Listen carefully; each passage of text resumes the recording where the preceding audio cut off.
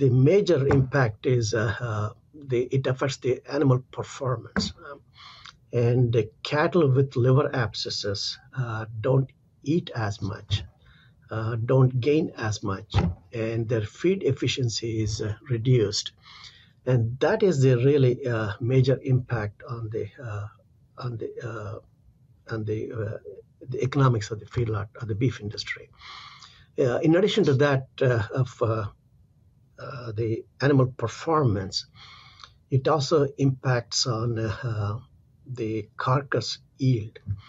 And there is sometimes the liver abscesses lead to adhesions to the surrounding organs and tissues, and there is a lot of trimming that needs to be done to get rid of the abscessed liver, and that leads to reduced carcass yield, and sometimes it does affect the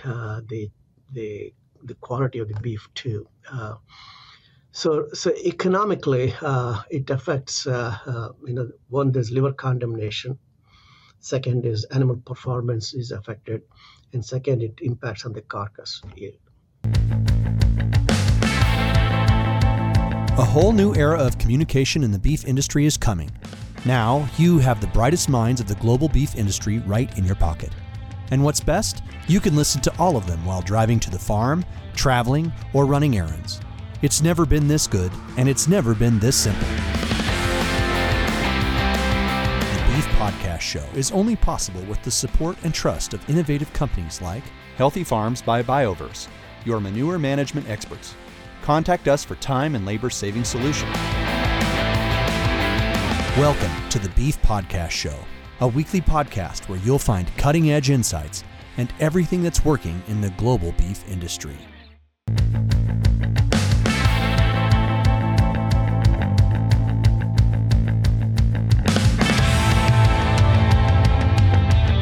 Welcome to another episode of the Beef Podcast Show. My name is Dr. Stephanie Hansen. I'm a feedlot nutritionist here at Iowa State University, and our guest today is from Kansas State University.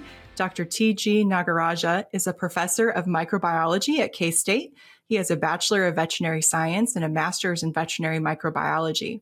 His research interest is in the field of gut microbiology of animals, particularly the rumen of cattle. His investigations have focused on the role of microbes in ruminal function and dysfunction, particularly in animals fed high-grain diets. He uses a blend of both basic and applied studies and collaborates extensively with epidemiologists, food microbiologists, molecular biologists, production animal specialists, ruminant nutritionists, and pathologists. So welcome to the show, TG. Thank you, Stephanie. Well, you and I definitely kind of run in some of the same circles. So we see each other occasionally at meetings. And one of the things that we both have in common is a topic I know we're going to talk a lot about today. But before we get to that, why don't we start by having you tell our listeners a little bit about your story? How did you get to where you are today and to have this important role in the beef industry? I'll be happy to, Stephanie. I came to this country in 1972, right after I completed my master's in veterinary microbiology. And in fact, one of the reasons I came to K-State was when I did my master's degree, I was asked to give a seminar. And I chose the topic of bloat in cattle. And in fact, the title of that seminar was Role of Rumen Microbes in Bloat. Believe it or not, that was my very first kind of a public presentation to a group of people. I was profusely sweating. I still remember that. And when I went into the literature search on that topic, I found most of the studies came from Kansas State University. And in fact, the person who did the work, who passed away a long time ago, and who was my mentor when I came to this country, is Earl Bartley. He was a dairy cattle nutritionist and has done a lot of work on on bloat. And in fact, the drug we use to control bloat called Bloat Guard, which has the ingredient poloxylene, which is a detergent, still widely used in the industry for control of legume bloat. And he was the one who discovered that compound as a treatment for bloat and as well as prevention. So that was the reason why I applied to K-State to do my PhD. And I came to this country 72. I was a graduate student in biology. That's where the microbiology department is located in this university. And my research was on rumen microbes. So I worked with both the microbiology department as well as the dairy science, which then became part of animal science. Worked with dairy science. That way I had two major professors, one a microbiologist, another a nutritionist. As you would know very well, ruminant nutrition is a combination of nutrition and microbiology. So I got best of both worlds. And so that's how I started my PhD career at K-State and finished my PhD degree in 1979. And then I was offered there was a position that was open for a rumen microbiologist in the Department of Animal Sciences. And I applied, and that's how I stayed in this country.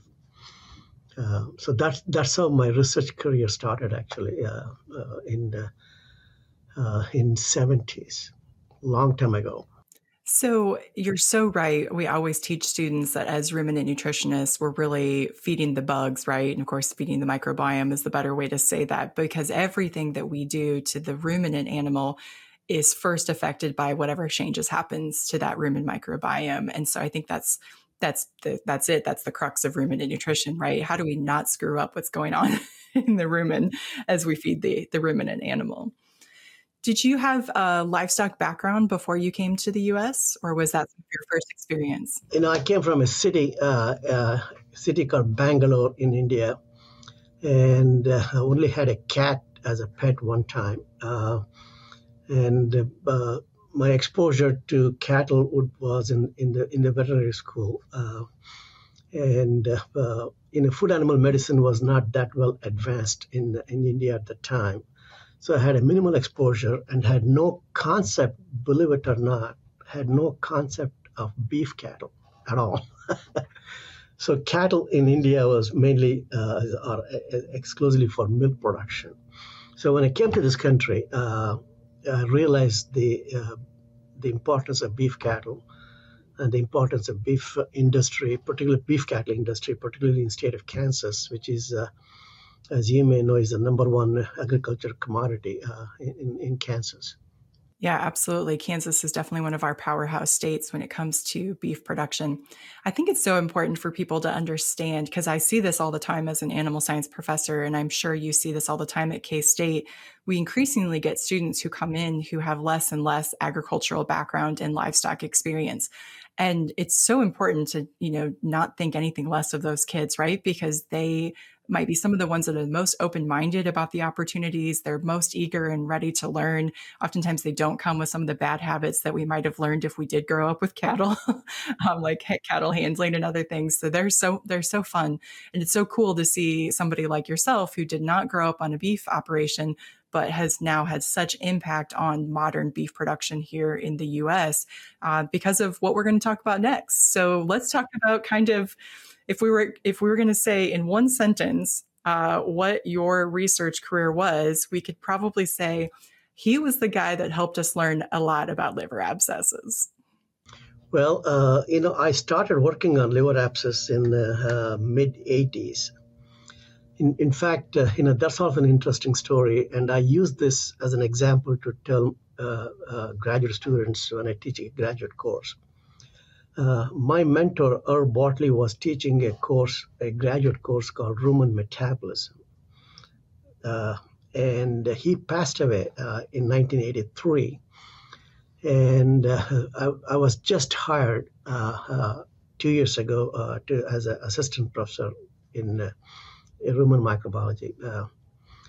And so the head of the department automatically assumed, since I worked with Bartley, that I would be the logical person to teach rumen metabolism. And when I started teaching rumen metabolism, I had to read a lot more about rumen than what I was doing research on before. And when I was reading about ruminal dysfunctions, and came across the topic of liver abscess. And again, believe it or not, that's the first time I knew that liver abscess is a problem. I did not know that before. And when I read more and more about what was the information on liver abscess, it intrigued me, because here is a situation where a bacterial species that lives in the rumen of cattle and has a beneficial role to play in fermentation, in ruminal digestion, is able to cross the rumen wall, get into the blood, and reach the liver and becomes a pathogen, causes abscesses. And that really attracted my attention. And then I started realizing that a lot more work needs to be done. And that's how I got started on it. So wrote a proposal and submitted to a company, and they gave me money to start a project. So I had a PhD student at the time.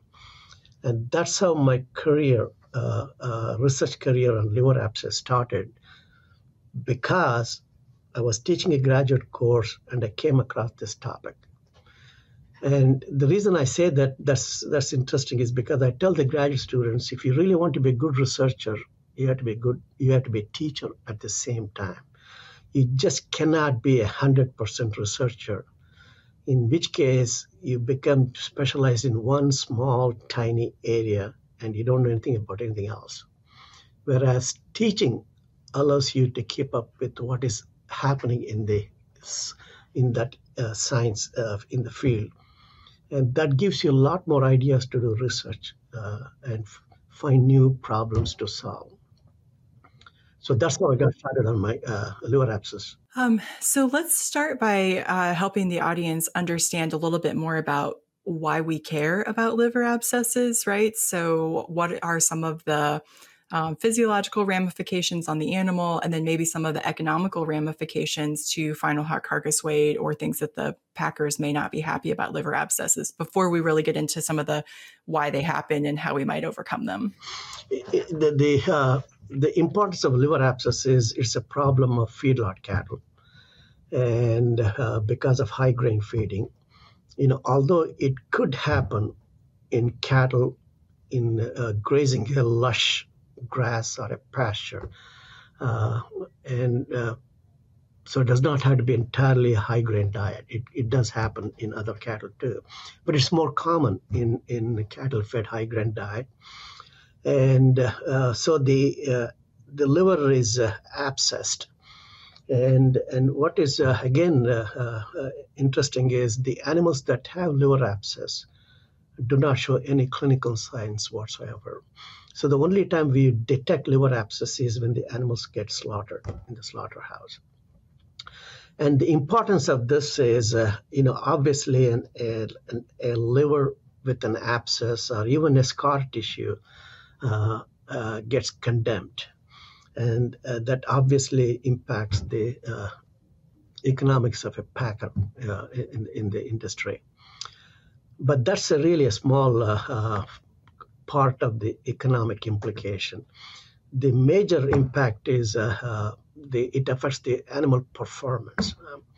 And the cattle with liver abscesses don't eat as much, don't gain as much, and their feed efficiency is reduced. And that is the really major impact on the economics of the feedlot or the beef industry. In addition to that, of the animal performance, it also impacts on the carcass yield.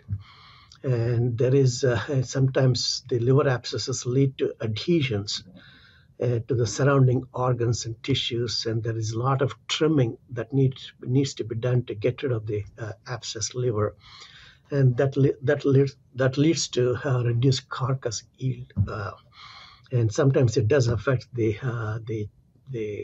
quality of the beef too. So economically, it affects, one, there's liver condemnation. Second is animal performance is affected. And second, it impacts on the carcass yield.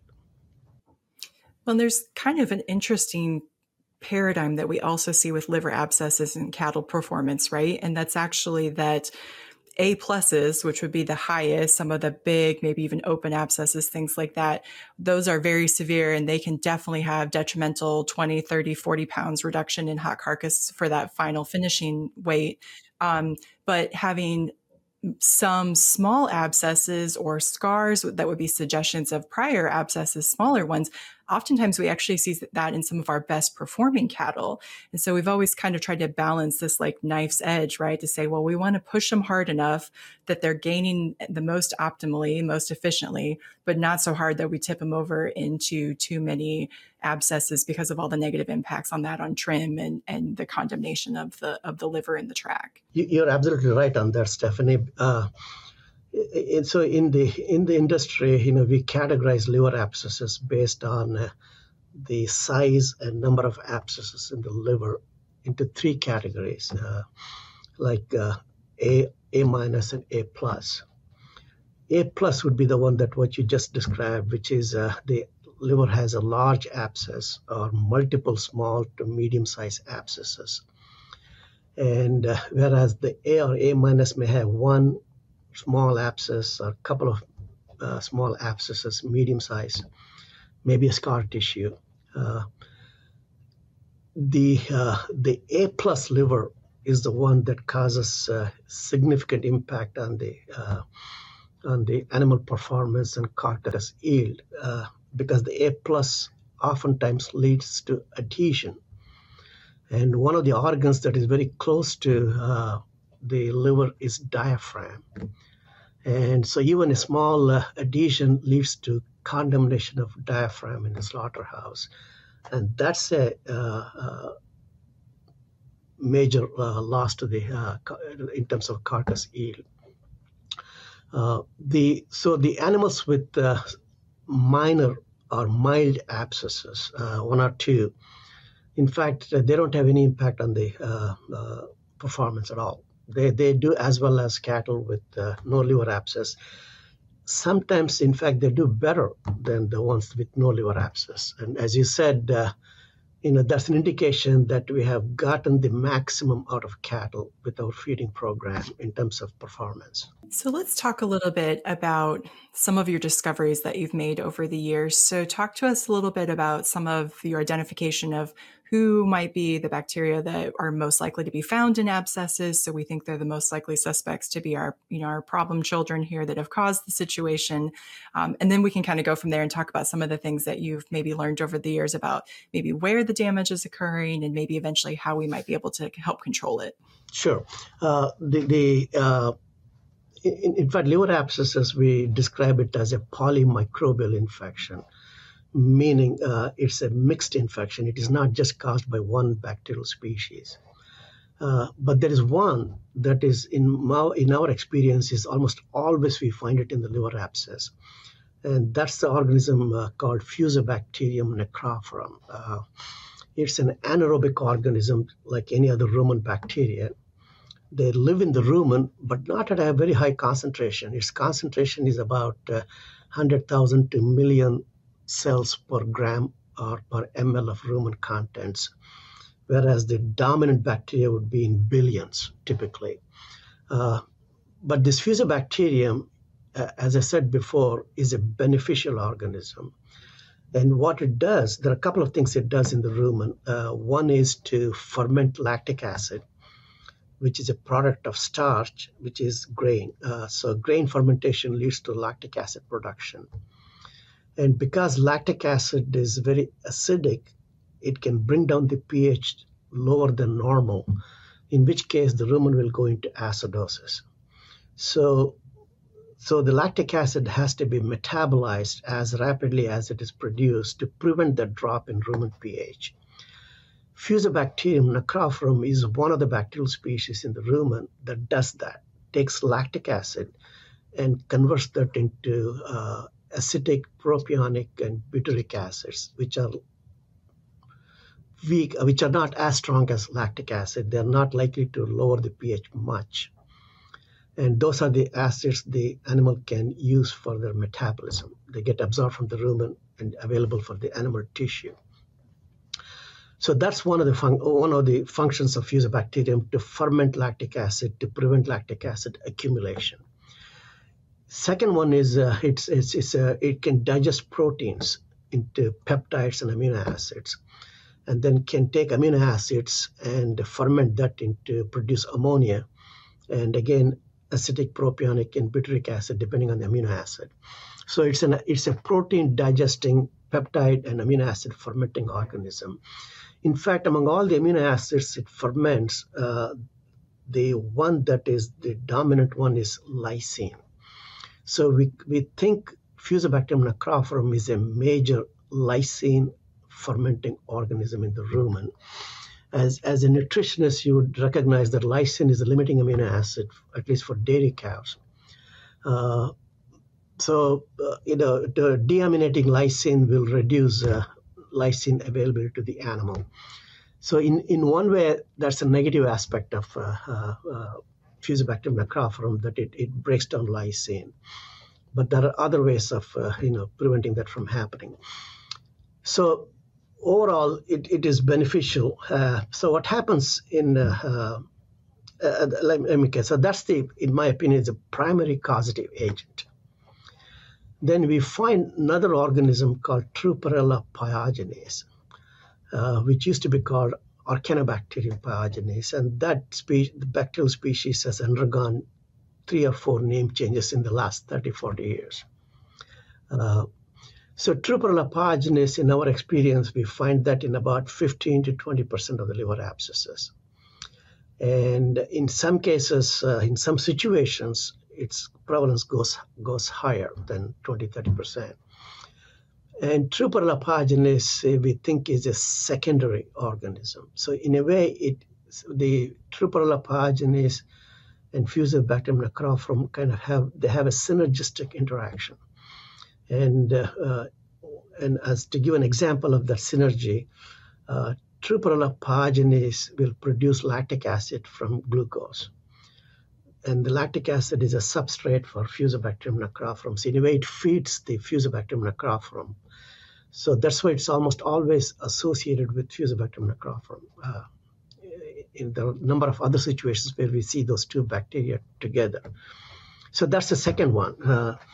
And then about 15 years ago, when we were studying the bacteriology of liver abscess of calf-fed Holsteins,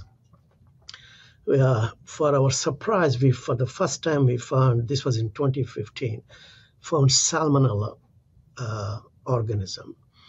And till 2015, believe it or not, we have cultured thousands of liver abscesses, never found Salmonella, and for the first time we identified Salmonella.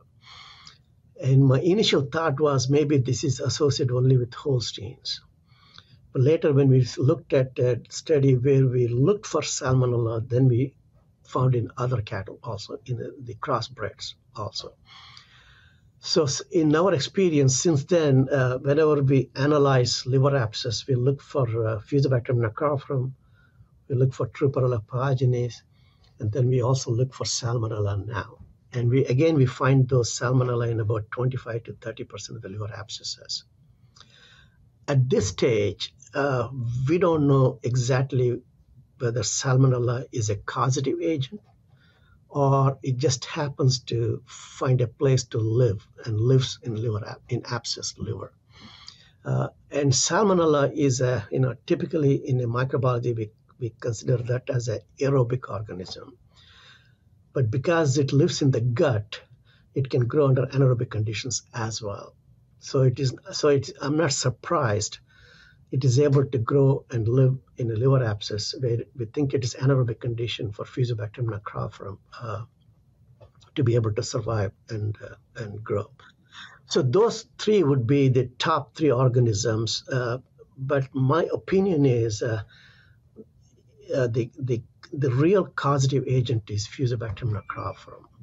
So if you want to control liver abscess, our target should be on that organism. Okay, so I want to talk about methods to control fuso in just one second. But my first thought when you talked about fuso being a lactate utilizer was thinking about Megasphaera elsdenii, right?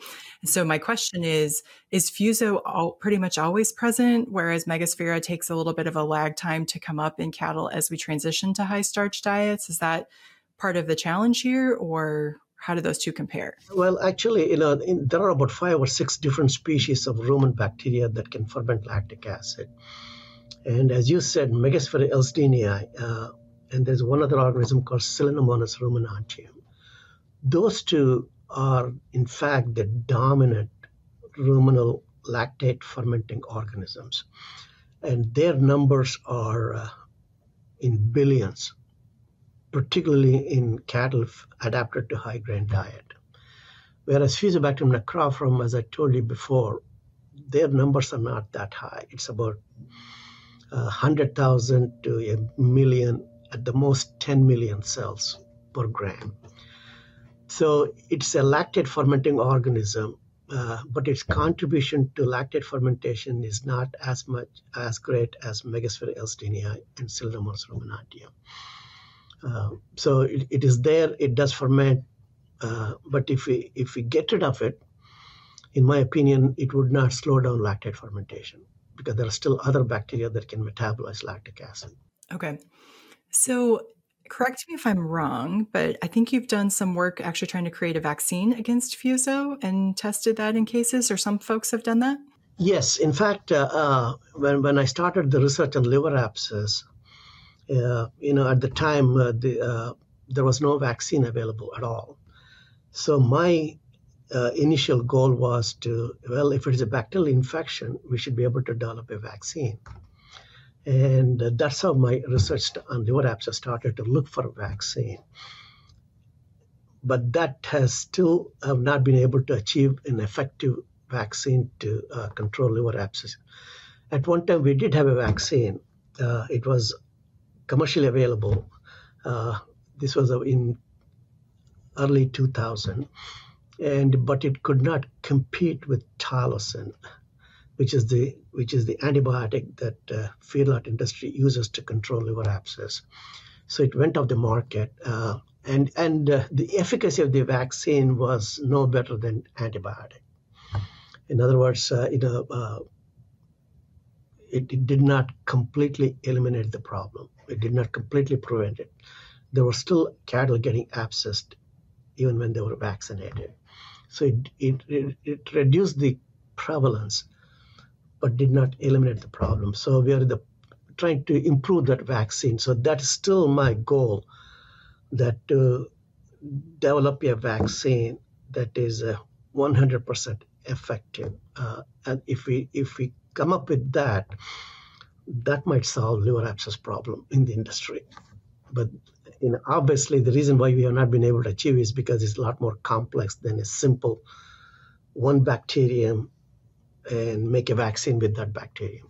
Right. That is honestly, liver abscesses is such an attractive thing to study from the outside looking in. And then I think once you dig into the literature and you realize that it's such a multifocal problem or challenge, right? That it's like, is it a function of microbes living in the soil in the feedlot pen? Is it a function of the rest of the dietary components? Is it the function of the genetics of the animal that we have very little idea how host genetics are influencing some of those microbial populations? So let's talk a little bit about some of those factors. So what are some of the things that you have studied over the years, or that others who have looked at liver abscess prevalence have used for approaches to try to figure out, what is causing some pens of cattle, some sources of cattle, some feedlots to have greater prevalence of liver abscesses than others?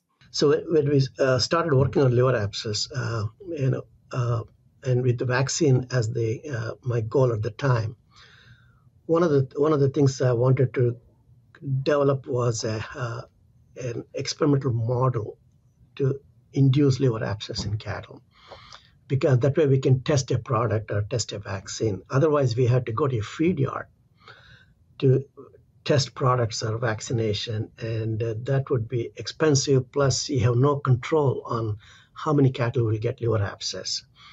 So one of my earliest findings was that we could use ultrasonography, ultrasound, to detect liver abscesses in cattle as a diagnostic method. And remember, I told you that the cattle with liver abscess don't show any clinical signs. So when we walk into the feed yard, we don't know which animal has liver abscess, which one is not, till they get slaughtered. So we thought, let's see whether ultrasound could be used, and we showed that we could use it, but it is not 100%. I should say, in all cases, we can't detect liver abscess with ultrasound. If the liver abscess is present on the right side of the liver, and we can scan that part of the liver which is exposed to which is on the right side, below the skin muscles, easy to scan, easy to spot. But not all liver can be scanned by ultrasound because some of the liver lobes are covered by lungs. And obviously, the liver on the visceral side, they will have on the left side of the liver. If it is abscessed, ultrasound will not pick it up. So what we showed was ultrasound. If you see an abscess, then you know it is abscessed. If you do not see it, does not mean the liver is not abscessed. So there are a lot of false negatives.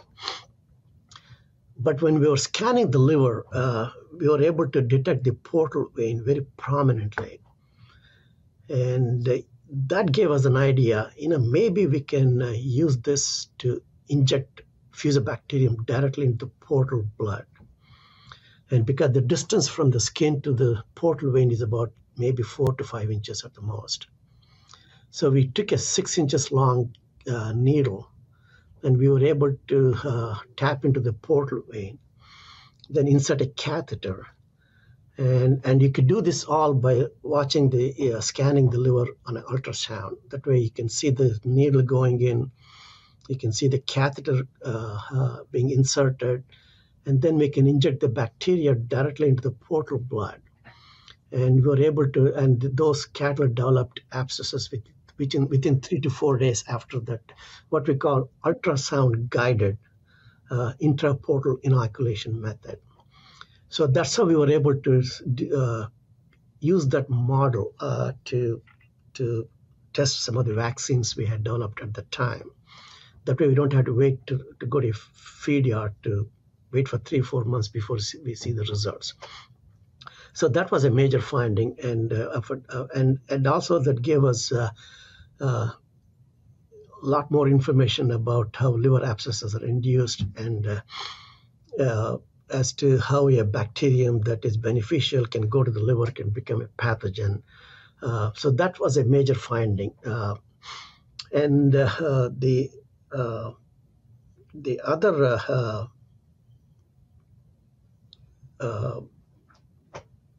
major finding would be, in order to understand how what we call pathogenesis, how a bacterium can cause infection. If you think of the liver, as you know, is a very defensed organ.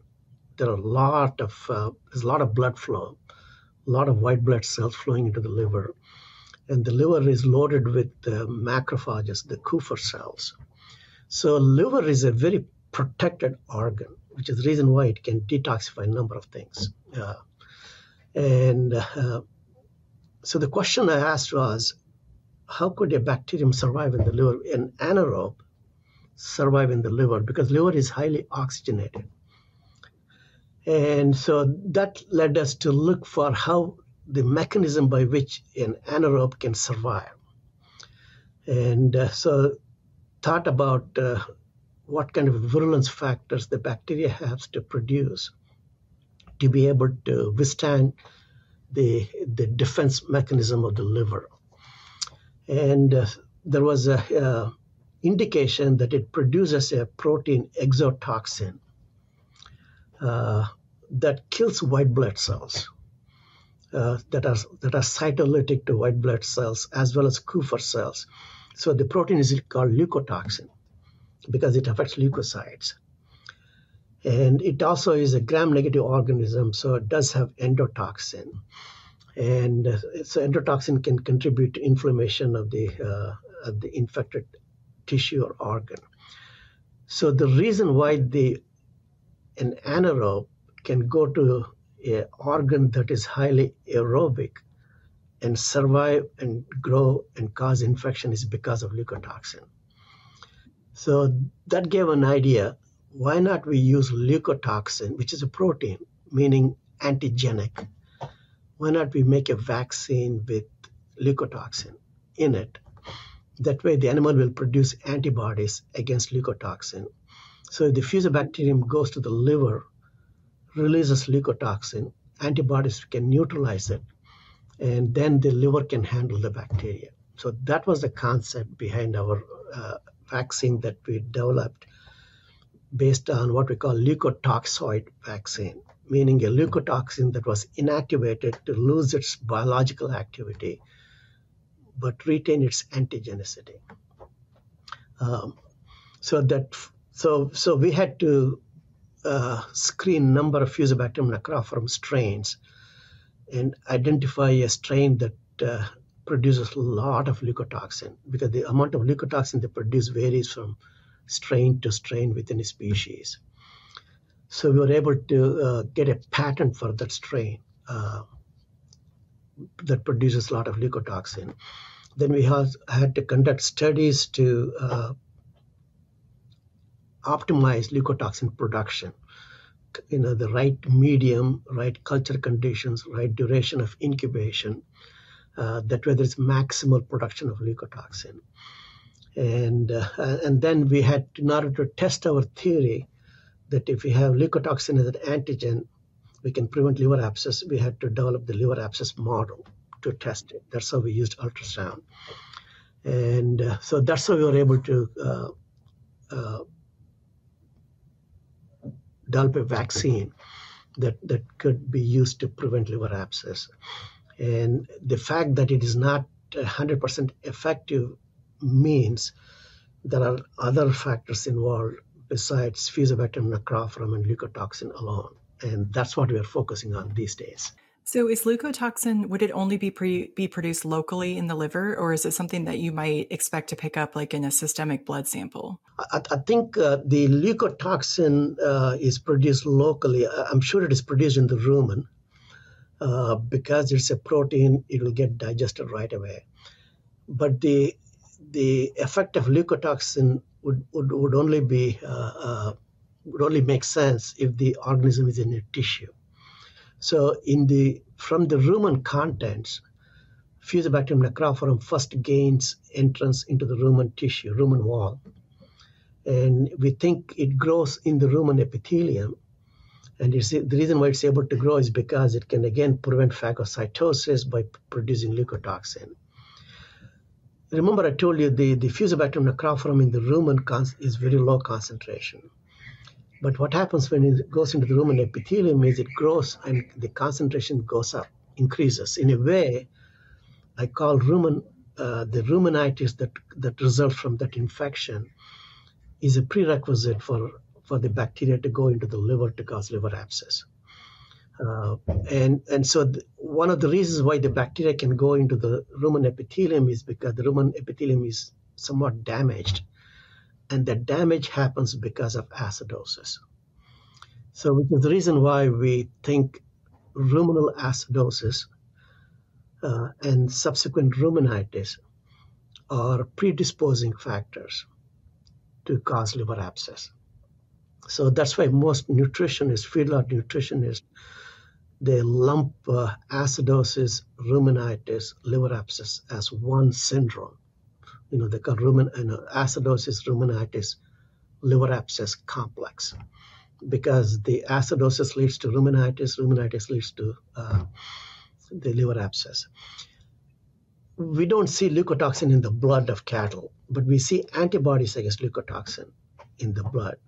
So in fact, I thought maybe we could use a leukotoxin antibody titer as an indicator of whether animal is abscessed or not, as a potential diagnostic test. We found out that there was not much correlation between antibody titer and liver abscess. and that may simply because it's in the rumen, it's in the rumen epithelium if there's rumenitis. So an animal could not have a liver abscess, but could still have rumenitis. There will be antibodies against that. And also you said a few minutes ago that it's the soil, and Fusobacterium necrophorum is also in the soil. So, but we don't know whether it's a soil bacterium or soil got contaminated from the manure, because Fusobacterium is in the rumen, it's in the feces, in the manure. Hence, soil is contaminated, which is also the reason why the same organism causes foot infection in cattle, foot rot. So it's the same causative agent that Fusobacterium necrophorum causes foot rot, causes liver abscess. And there's one other infection in cattle that we see caused by the same organism. There's calf diphtheria, which is necrotic laryngitis, typically seen in 1 or 2 year old, typically 1 year old calves. And it's also part of the normal flora of the mouth of cattle. So in a way, it's present in the mouth, it's present in the GI tract, it's present in the soil. So that's why in most cases we call that liver abscess as an endogenous infection, because the organism is already in the animal. It just comes into the liver to cause abscess. So when you had your vaccine against Fuso, did you also see reduction in foot rot? In fact, at the time, the company had some evidence to indicate foot rot was reduced, but they did not get label claim for foot rot. So it was never meant for foot rot, because there was no study done to show the efficacy in a foot rot control. But I think any vaccine, if you were to develop an effective vaccine against liver abscess, I'm 100% confident it will reduce foot rot. Well, it's really interesting, right? Because like where I am in the upper plains, we largely do not feed tylosin in the diet because our rations don't include steamed flake corn. They're not quite as hot, right? They're not quite as calorically dense, maybe as some of the southern plains rations. But we definitely have foot rot issues, right? Especially as we think about a part of the country that's wetter. We have deep bedded pits. We have other, slatted floors where we get maybe more physical damage to the hoof. We create opportunity for that infection to occur. So that's really interesting. I had not realized the connection that Fuso was a part of the foot rot problem. Absolutely. So. Okay, let's talk about the elephant in the room, and that is these dairy beef creatures that are hitting the feedlot now, right? So we're just starting to learn a little bit about some of the prevalence of liver abscesses in them, and I would definitely say that we don't have enough data yet on that. But what is your thoughts on, are we likely to see a lot more liver abscesses in these calves that come from dairy cows but have been used for, beef semen? So tell us your thoughts on dairy beef. Well, I just got exposed to that part of the industry 2 years ago, the beef on dairy. And as you said, there's not much data available. In fact, all the report about higher liver abscess incidence in beef on dairy. The estimate is about 2 to 3 times more than the crossbred beef cattle, which means about 60 to 70% of those cattle will have liver abscess. All those reports are anecdotal, and there's no published data, and that's why we have started working on those animals, those cattle. And I think one of the reasons, in a way, beef on dairy is similar to calf-fed Holsteins, in the sense that, you take the male Holstein calves, and right after weaning, they are exposed to high-grain diet with very little roughage, and they're on a high-grain diet for almost 300 to 350 days. Compared to an average 150 days, 160 days for crossbred beef cattle. So same thing happens to beef on dairy. So they're given a diet that is highly fermentable right after weaning, not much roughage, and from the calf ranch, they go to the grower yard, where they may get a little more roughage, and then they end up in the feedlot. So by the time they're born, till they reach feedlot slaughter, about 300 to 350 days, and most of those time they are on a high grain or grain diet with less roughage or little roughage. So I think the major reason why we see high liver abscess, is because days on feeding, a lot longer than most beef cattle. So as a result, there is more chance for acidosis, more chance for ruminitis, and that's the reason why we see more liver abscesses. And that's what we think it is. We don't know exactly whether there are other factors besides just on days on feeding is responsible for higher incidence. We don't know that. And one of the things we are doing right now is to look at the bacteriology of liver abscess of beef on dairy to see is there anything different in those cattle compared to crossbred beef cattle. So at least we can rule out it is not because there are different bacterial species involved in causing liver abscess. Do you know if on dairy cows, if we think about like whenever a mature Holstein cow gets culled from the dairy operation, do they have liver abscesses? Is it liver abscesses more prevalent in dairy cows, period? In fact, there are a couple of studies done to look at liver abscess prevalence. In fact, I was involved in one of those about 20 years ago. The culled dairy cows that are slaughtered for beef, they do have liver abscess. In fact, the prevalence is about the same as in feedlot cattle. 25 to 30% of them have the liver abscess. Remember, these cattle don't get tylosin. Where we can feed tylosin to feedlot cattle. And I think, because dairy, they go through that change in feeding. When they're, lactating, they get a high grain, although there's enough roughage, but their feed intake is much higher than most cattle. And then when they're pregnant and not lactating, they're typically given a high forage diet. Then right after parturition, and they get more grain. So they go through a lot of those changes, major dramatic changes in the diet in their life cycle. And I think those may be the reasons why they do develop liver abscesses. Well, and I think if we tie it back to our earlier conversation where we, kind of think about the beef cattle that had some abscesses, but not A+ abscesses, do have better overall performance. Is that kind of potentially the same thing happening on the dairy cow? Because, the dairy cow is basically a metabolic racehorse, right? Like she's been, and like you said, she has huge intake. She has huge metabolic demands on her. She's outputting all that milk. That'd be really interesting to see if we could tie back that prevalence to, milk yield or milk efficiency or whatever the dairy people would use for a metric. Right. That's an interesting observation, because I don't think anybody's looked at it, whether any relationship between cattle that had one or two abscesses after they're culled, to go back and look at that lactation cycle and milk production data. So it is possible. Again, if you see one or two mild abscesses, again, indicates the animal was performing at its peak, at the best it could do. Right.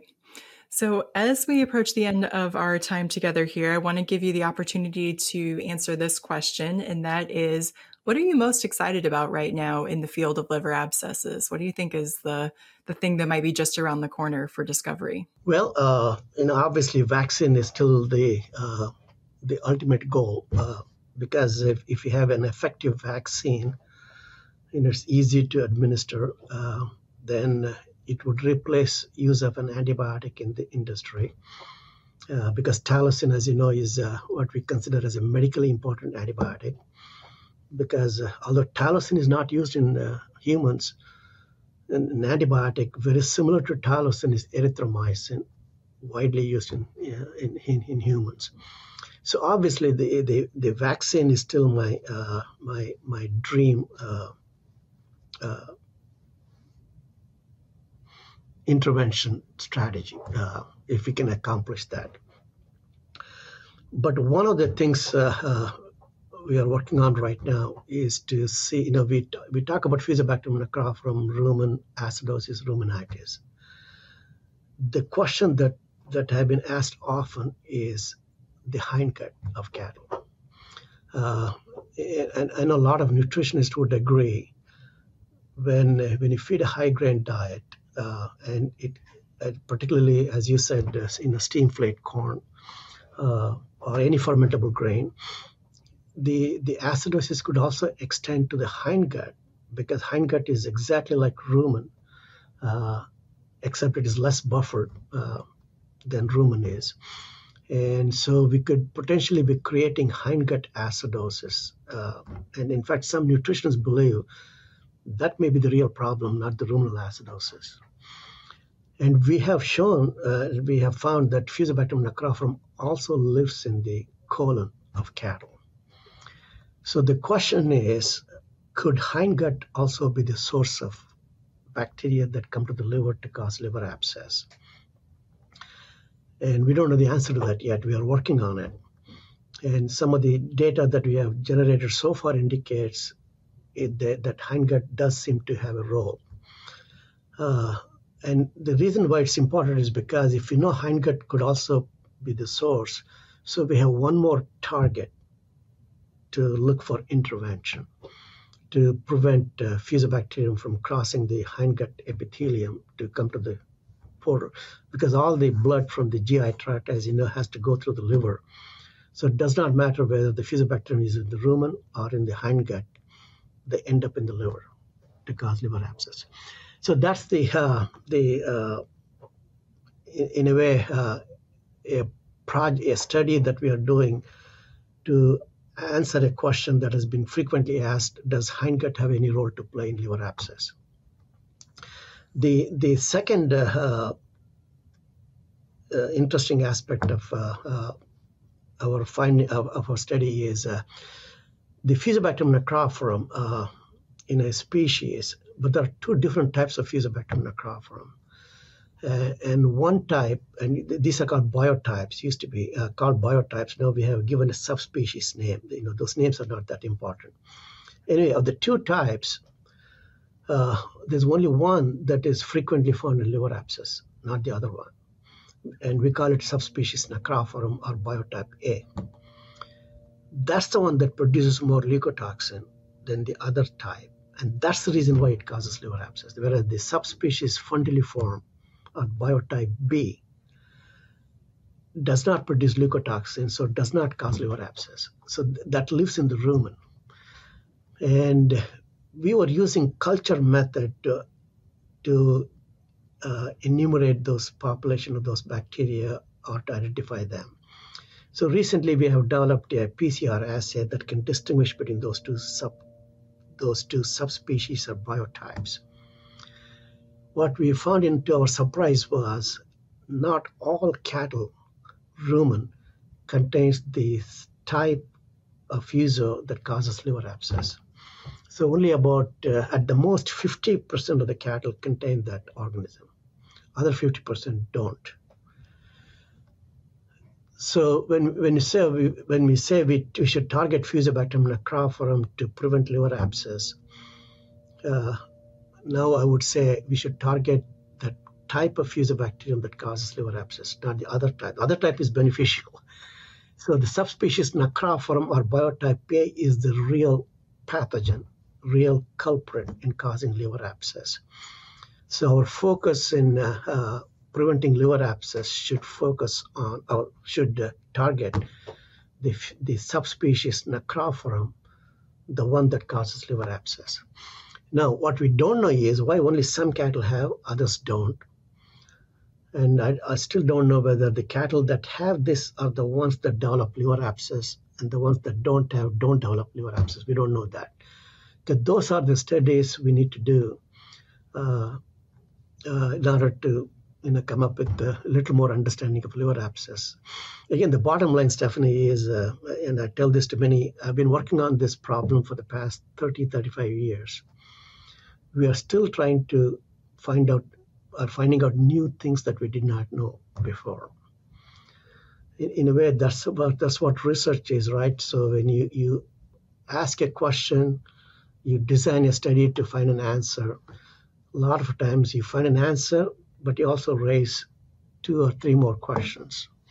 And that's how the research keeps continuing. So 35 years of liver abscess, there are still unanswered questions about liver abscess.